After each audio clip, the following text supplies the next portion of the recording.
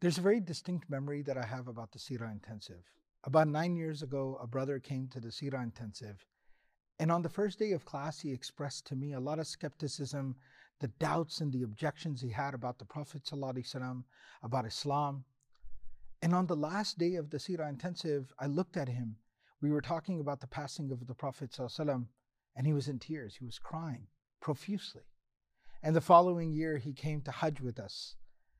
And this is the transformation that a person goes through when they are able to learn and study the life of the Prophet ﷺ and think of it, it's similar to spending 10 days in the company of the Prophet ﷺ.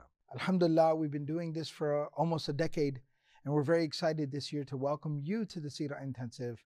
From December the 23rd to January the 1st, we're going to set aside that time to spend with the life and the legacy of the Prophet ﷺ. Come and join us.